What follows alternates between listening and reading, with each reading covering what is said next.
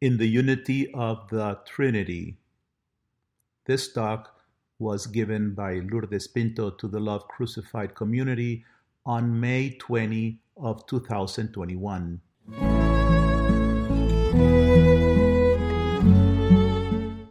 I'd like to place this teaching before we celebrate Pentecost this coming Sunday in the unity of the Most Holy Trinity, and that this teaching bring Him glory, bring glory to the Father, Son, and Holy Spirit. We have been reading from John 17 every day at Mass, and this is probably the chapter in the scriptures that I think not only for me, but for so many, it's our favorite. John 17 is a unique opportunity to see the nature and heart of Jesus. In the first verse, chapter 17, the Lord prays this: Father, the hour has come. Glorify your Son so that the Son may glorify you.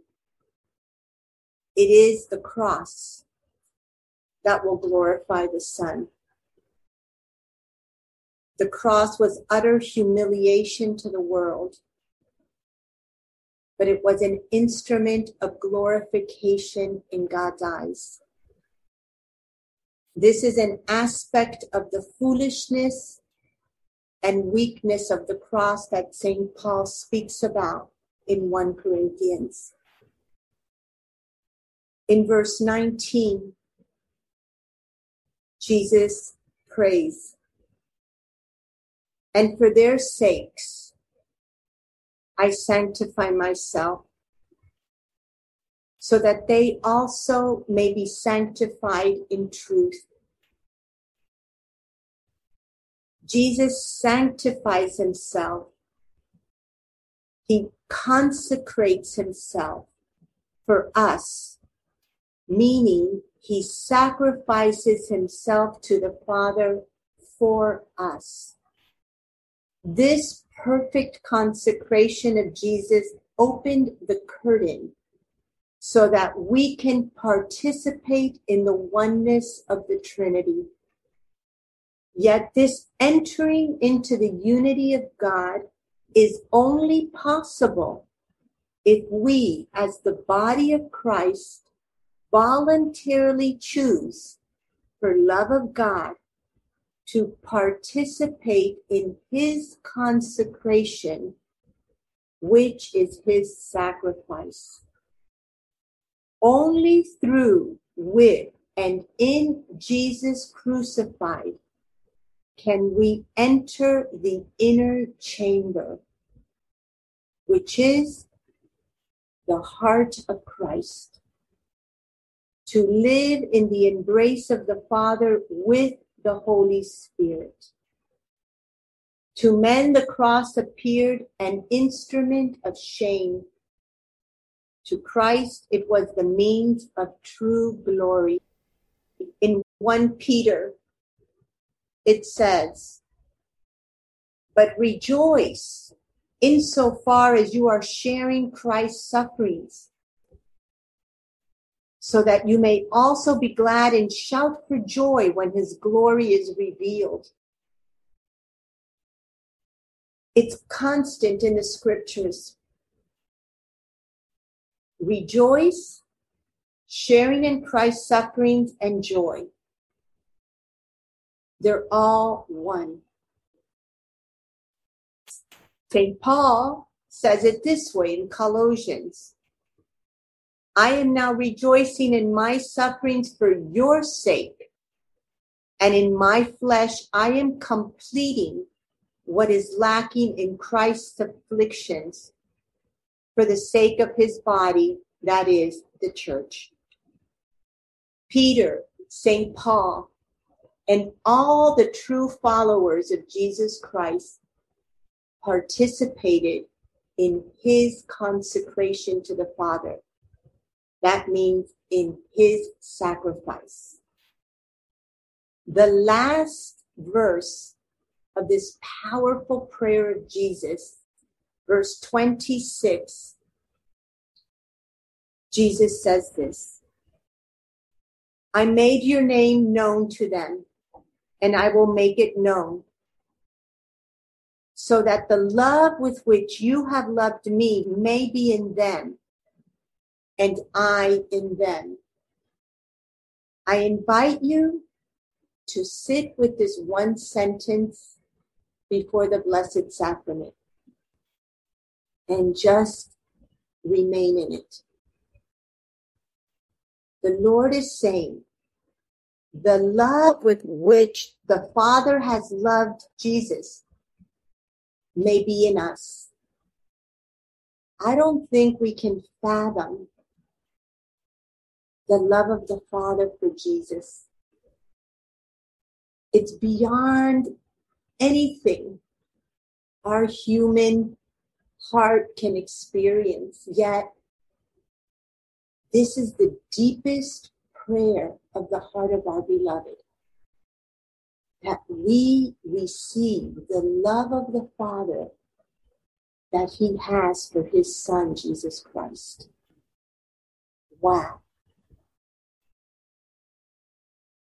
Just remain in the depth of those words of the Lord. They're so powerful. Come, Holy Spirit, come and renew us. Open us up. Take out all our blockage, our garbage, our pride, our arrogance, our self-will, everything in us that's blocking us from receiving the love of the Father as one with the love of the Son. That is the greatest gift. That is the greatest desire of God's heart. And he sent the Holy Spirit to give us the gifts of gifts, the grace of grace. The love of the Father, alive, working, moving, penetrating, consuming us on earth and to its fullness in heaven. This is how we have to pray to the Holy Spirit, my family. The prayer of Jesus in John 17 reveals divine love, the Trinity. It is the Holy Spirit received from the pierced heart of Jesus crucified that brings us to know the love of the Son and the Father. It is the Holy Spirit that brings me, Lourdes, and each of you to participate in the deepest prayer and longing of the Son, so that I pray like this: Father, glorify your daughter Lourdes as one with your Son, so that your daughter may glorify you. Father, glorify me, glorify each of you.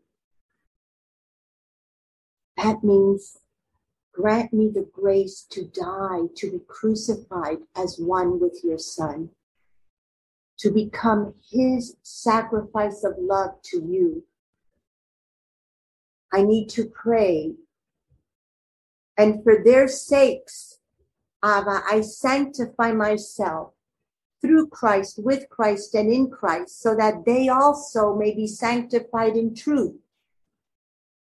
That my desire of my heart is for each of you, for Peter, my husband, for my children, my grandchildren, all my spiritual sons and daughters, and every soul, that they be sanctified in truth. So sanctify me, sacrifice me in Christ. That's the prayer of our beloved Jesus Christ. It is the work of the Holy Spirit that brings us to pray as one with the Son. I invite you, before Sunday, begin to pray with these exact words of Jesus as I am doing. And ask the Holy Spirit, beg the Holy Spirit that this prayer become one with us, our prayer in Christ. I listen in spiritual accompaniment at times to brothers and sisters complaining of their suffering, a tendency that I also see in myself. Yet the Spirit always moves me in spiritual accompaniment to see the glory of that suffering in Christ. For example, if I am suffering great mental and physical exhaustion, and this suffering in Christ is bringing graces to my love crucified family, is it not worth it to me? Is it not an opportunity to glorify the Father and Son? Why would I complain? If someone is suffering physical ailments and that suffering saved their soul, is it not worth suffering in gratuitous love? If that physical suffering suffered through Christ, with Christ, and in Christ is saving the souls of their family, is it not an occasion to rejoice? Then why is it so difficult for us? Because we are complicated because of sin, and God is simple. The way to unity is so simple, my family. That's why we have the simple path. But for us, it's difficult because of our brokenness, woundedness, self-centeredness, and on and on. So our greatest journey through the simple path to union with God is to allow the Holy Spirit to purify us so that we can suffer in Christ with joy, with gratitude, with excitement. I did a journey through the simple path from its beginning to the summit of unity in the Trinity to understand how God has been guiding us through his Holy Spirit to union with him. And I'd like to take you through this journey. I went to page 59 in the simple path, kind of from the beginning, chapter 2, number 16. And the Lord said this to us, "Suffer all with me, gazing upon my crucified love, so that your suffering can perfect your faith, and you can become my living chalice." How simple. Suffer all with me.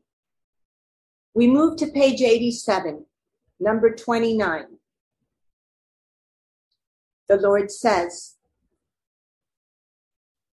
"The purest love on earth must be united to suffering.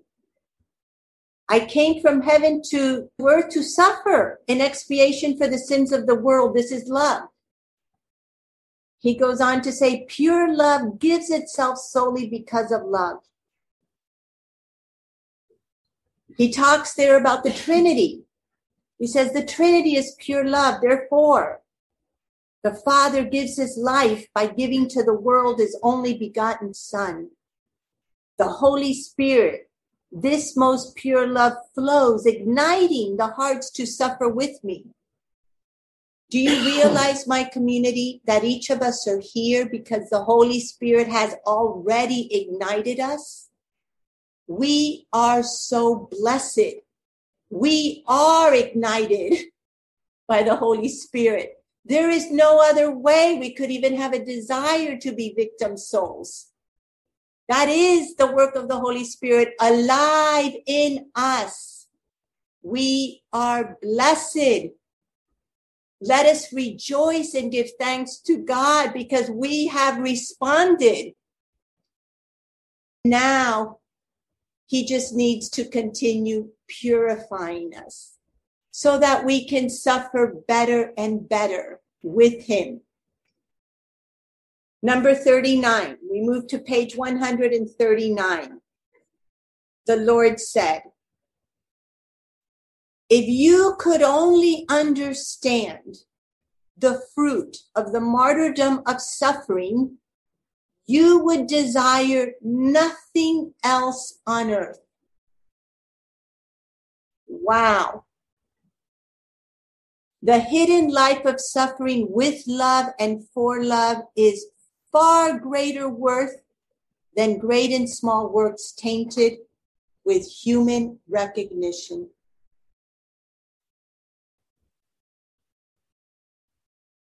It's a constant coming back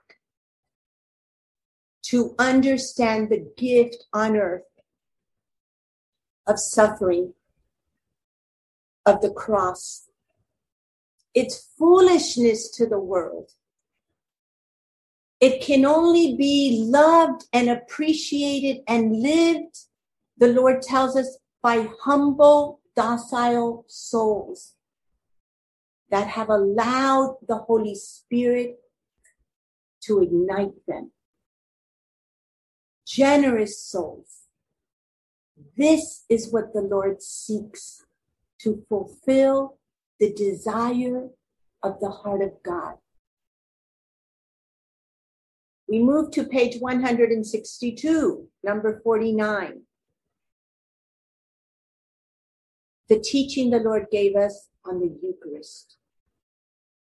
This is so powerful. We need to constantly come back to this teaching. Why? Because it is the most powerful reminder of how the Holy Spirit makes us living hosts. And by the way, being a living host is the mystical incarnation. The Lord tells us, learn about the hidden life by contemplating my Eucharistic life. This is how God loves. Jesus says, I give myself fully to the good and the bad. He's teaching us. All the people we consider bad, are we willing to give ourselves fully to them? This is how Jesus loves. This is how God loves. I give myself fully to the deserving and the undeserving, to those who love me and to those who persecute me. I continue to love those who do not love me, those that use me, those that are unfaithful, those that are indifferent to my love. Can I love someone that's been unfaithful? Can men and women continue to love someone that's been unfaithful? Imagine how hard this is. I don't think we have to imagine. We know how difficult it is. The Lord says, I intercede continuously before the throne of the Father for all.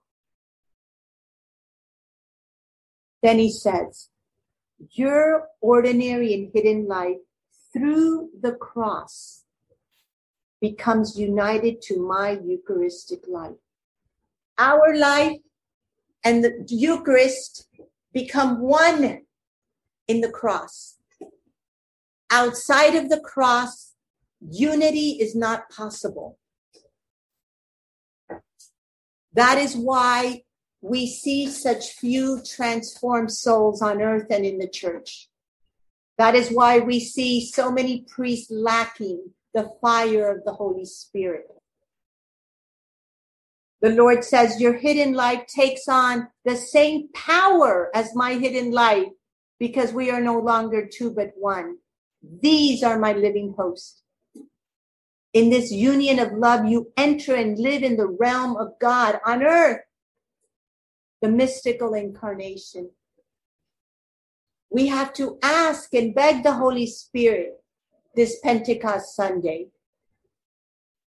to help us to love better, to help us to love the difficult ones in our lives, to help us to love in silence as we receive the piercings of rejections, harshness, and on and on. John chapter 17, verse 4, Jesus prays, I glorified you on earth by finishing the work that you gave me to do. Jesus glorified the Father by completing his mission. My community, we have a mission in Christ's mission. We are called to redeem souls with him in his sacrifice of love. That's our mission. As we live every day to fulfill our mission, we are glorifying the Father. That's why he's pleased with us. Even if we're not doing it perfect, we are glorifying the Father because we're trying our best. And that delights God. And that opens us up to be purified more, to love better. How blessed we are. We move on to page 217. Union in the Holy Trinity is the fruit of becoming one with me in my crucifixion, for this is perfect love. Again, do you understand where this journey's taking us? To learn to see the grace in this world of suffering. Everybody suffers, but very few souls love in suffering in Christ crucified. And this work of becoming a sacrifice to the Father in Christ is the work of the Holy Spirit. And without the Holy Spirit, it is impossible. That is why Jesus teaches us in Conchita to pray daily to the Holy Spirit. We need more and more to treat the Holy Spirit as our closest divine companion. We need to talk to him constantly. We need to run to him when we need help. He is my best spiritual director. He is my teacher. All of these teachings come from him. He is the wisdom that I give you. We need to bless him. We need to thank him every day. And we need to ask him for these graces. The Lord tells us something important. He says, this union of love is achieved by few because of lack of perseverance and selfless love. How many souls are willing to enter this purification, to come to the cross? Few, and then to persevere. But those that persevere, like we're trying to do, enter and receive the grace of graces. Because the Lord is promising it. It is his prayer in John 17, unity in the Trinity. And then the Lord says, a saint who becomes one in my crucified love has the power to transform an entire society. Ponder these words. We're a mustard seed. We're a few here, one over there. And the Lord is saying one that enters this union in the Holy Spirit has the power of God to transform a society, a town, a city. One. Wow. Holy Spirit, help us believe. Believe, my daughter and son, believe. Then if you go to 230, we enter chapter 4, the fusion of hearts. How powerful. You know what the Lord says? The fusion of hearts takes place through the sword of suffering as one. Suffering again. And we continue to reject suffering. What is wrong with us? We're so dense. Then we move to 231 and the Lord teaches about abandonment. And what does he say to us? Abandon yourself simply. Don't be complicated. So simple. By accepting all the way that it is given to you. So today, we couldn't start on time. We abandoned ourselves. That's okay. We started a few minutes late. God has a plan. In everything, we abandon ourselves. Juan Carlos spoke to us about how he had to learn to abandon himself when he didn't get the job he thought he had for sure. Because God had a perfect plan for our brother. Abandon yourselves. And then he says, this simple abandonment in each of the circumstances of your lives that I have placed you in. Page 233, silence. This work of unity, of being transformed in the Holy Spirit is impossible without silence. From the silence of learning to suffer in silence, when we're pierced, that we don't give in to our desire to be consoled by a friend or our spouse, that we're able in silence to remain in the Holy Spirit, suffering that piercing with Christ, through Christ, in Christ. The greatest growth in our transformation is when we begin more and more to suffer in Christ in silence, embrace to him. And I leave you to ponder 240 and 241, which is unity on your own. And I'm going to end by sharing with you an experience I had in 2012 that I've never shared with you. But I think it shows so beautifully in an image the power of the Eucharist and what it means to become a living host. I wrote, during Cenacle, I saw a host as if suspended in the sky. Then the host was filled, consumed with the light of Jesus. Then I felt the gaze of the Father upon his Son in the Eucharist.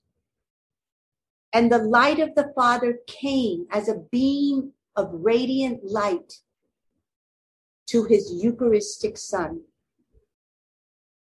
Then the light of the Holy Spirit issued out of the Eucharist. Then I saw a human body. It was not any one person in particular. So I understood that this person represented all of us. The light of the Eucharistic Jesus penetrated fully and was consumed in this person. I felt the gaze of the Father upon his Son, fully one with this person. This human person was the living tabernacle containing the life and light of Jesus. Then the light and power of the Holy Spirit issued forth from this person. I understood that the Lord was giving me an interior image of the spiritual reality of a living host. It is only the love of God that can penetrate darkness. God was revealing to me the life and unity of the Trinity through their light.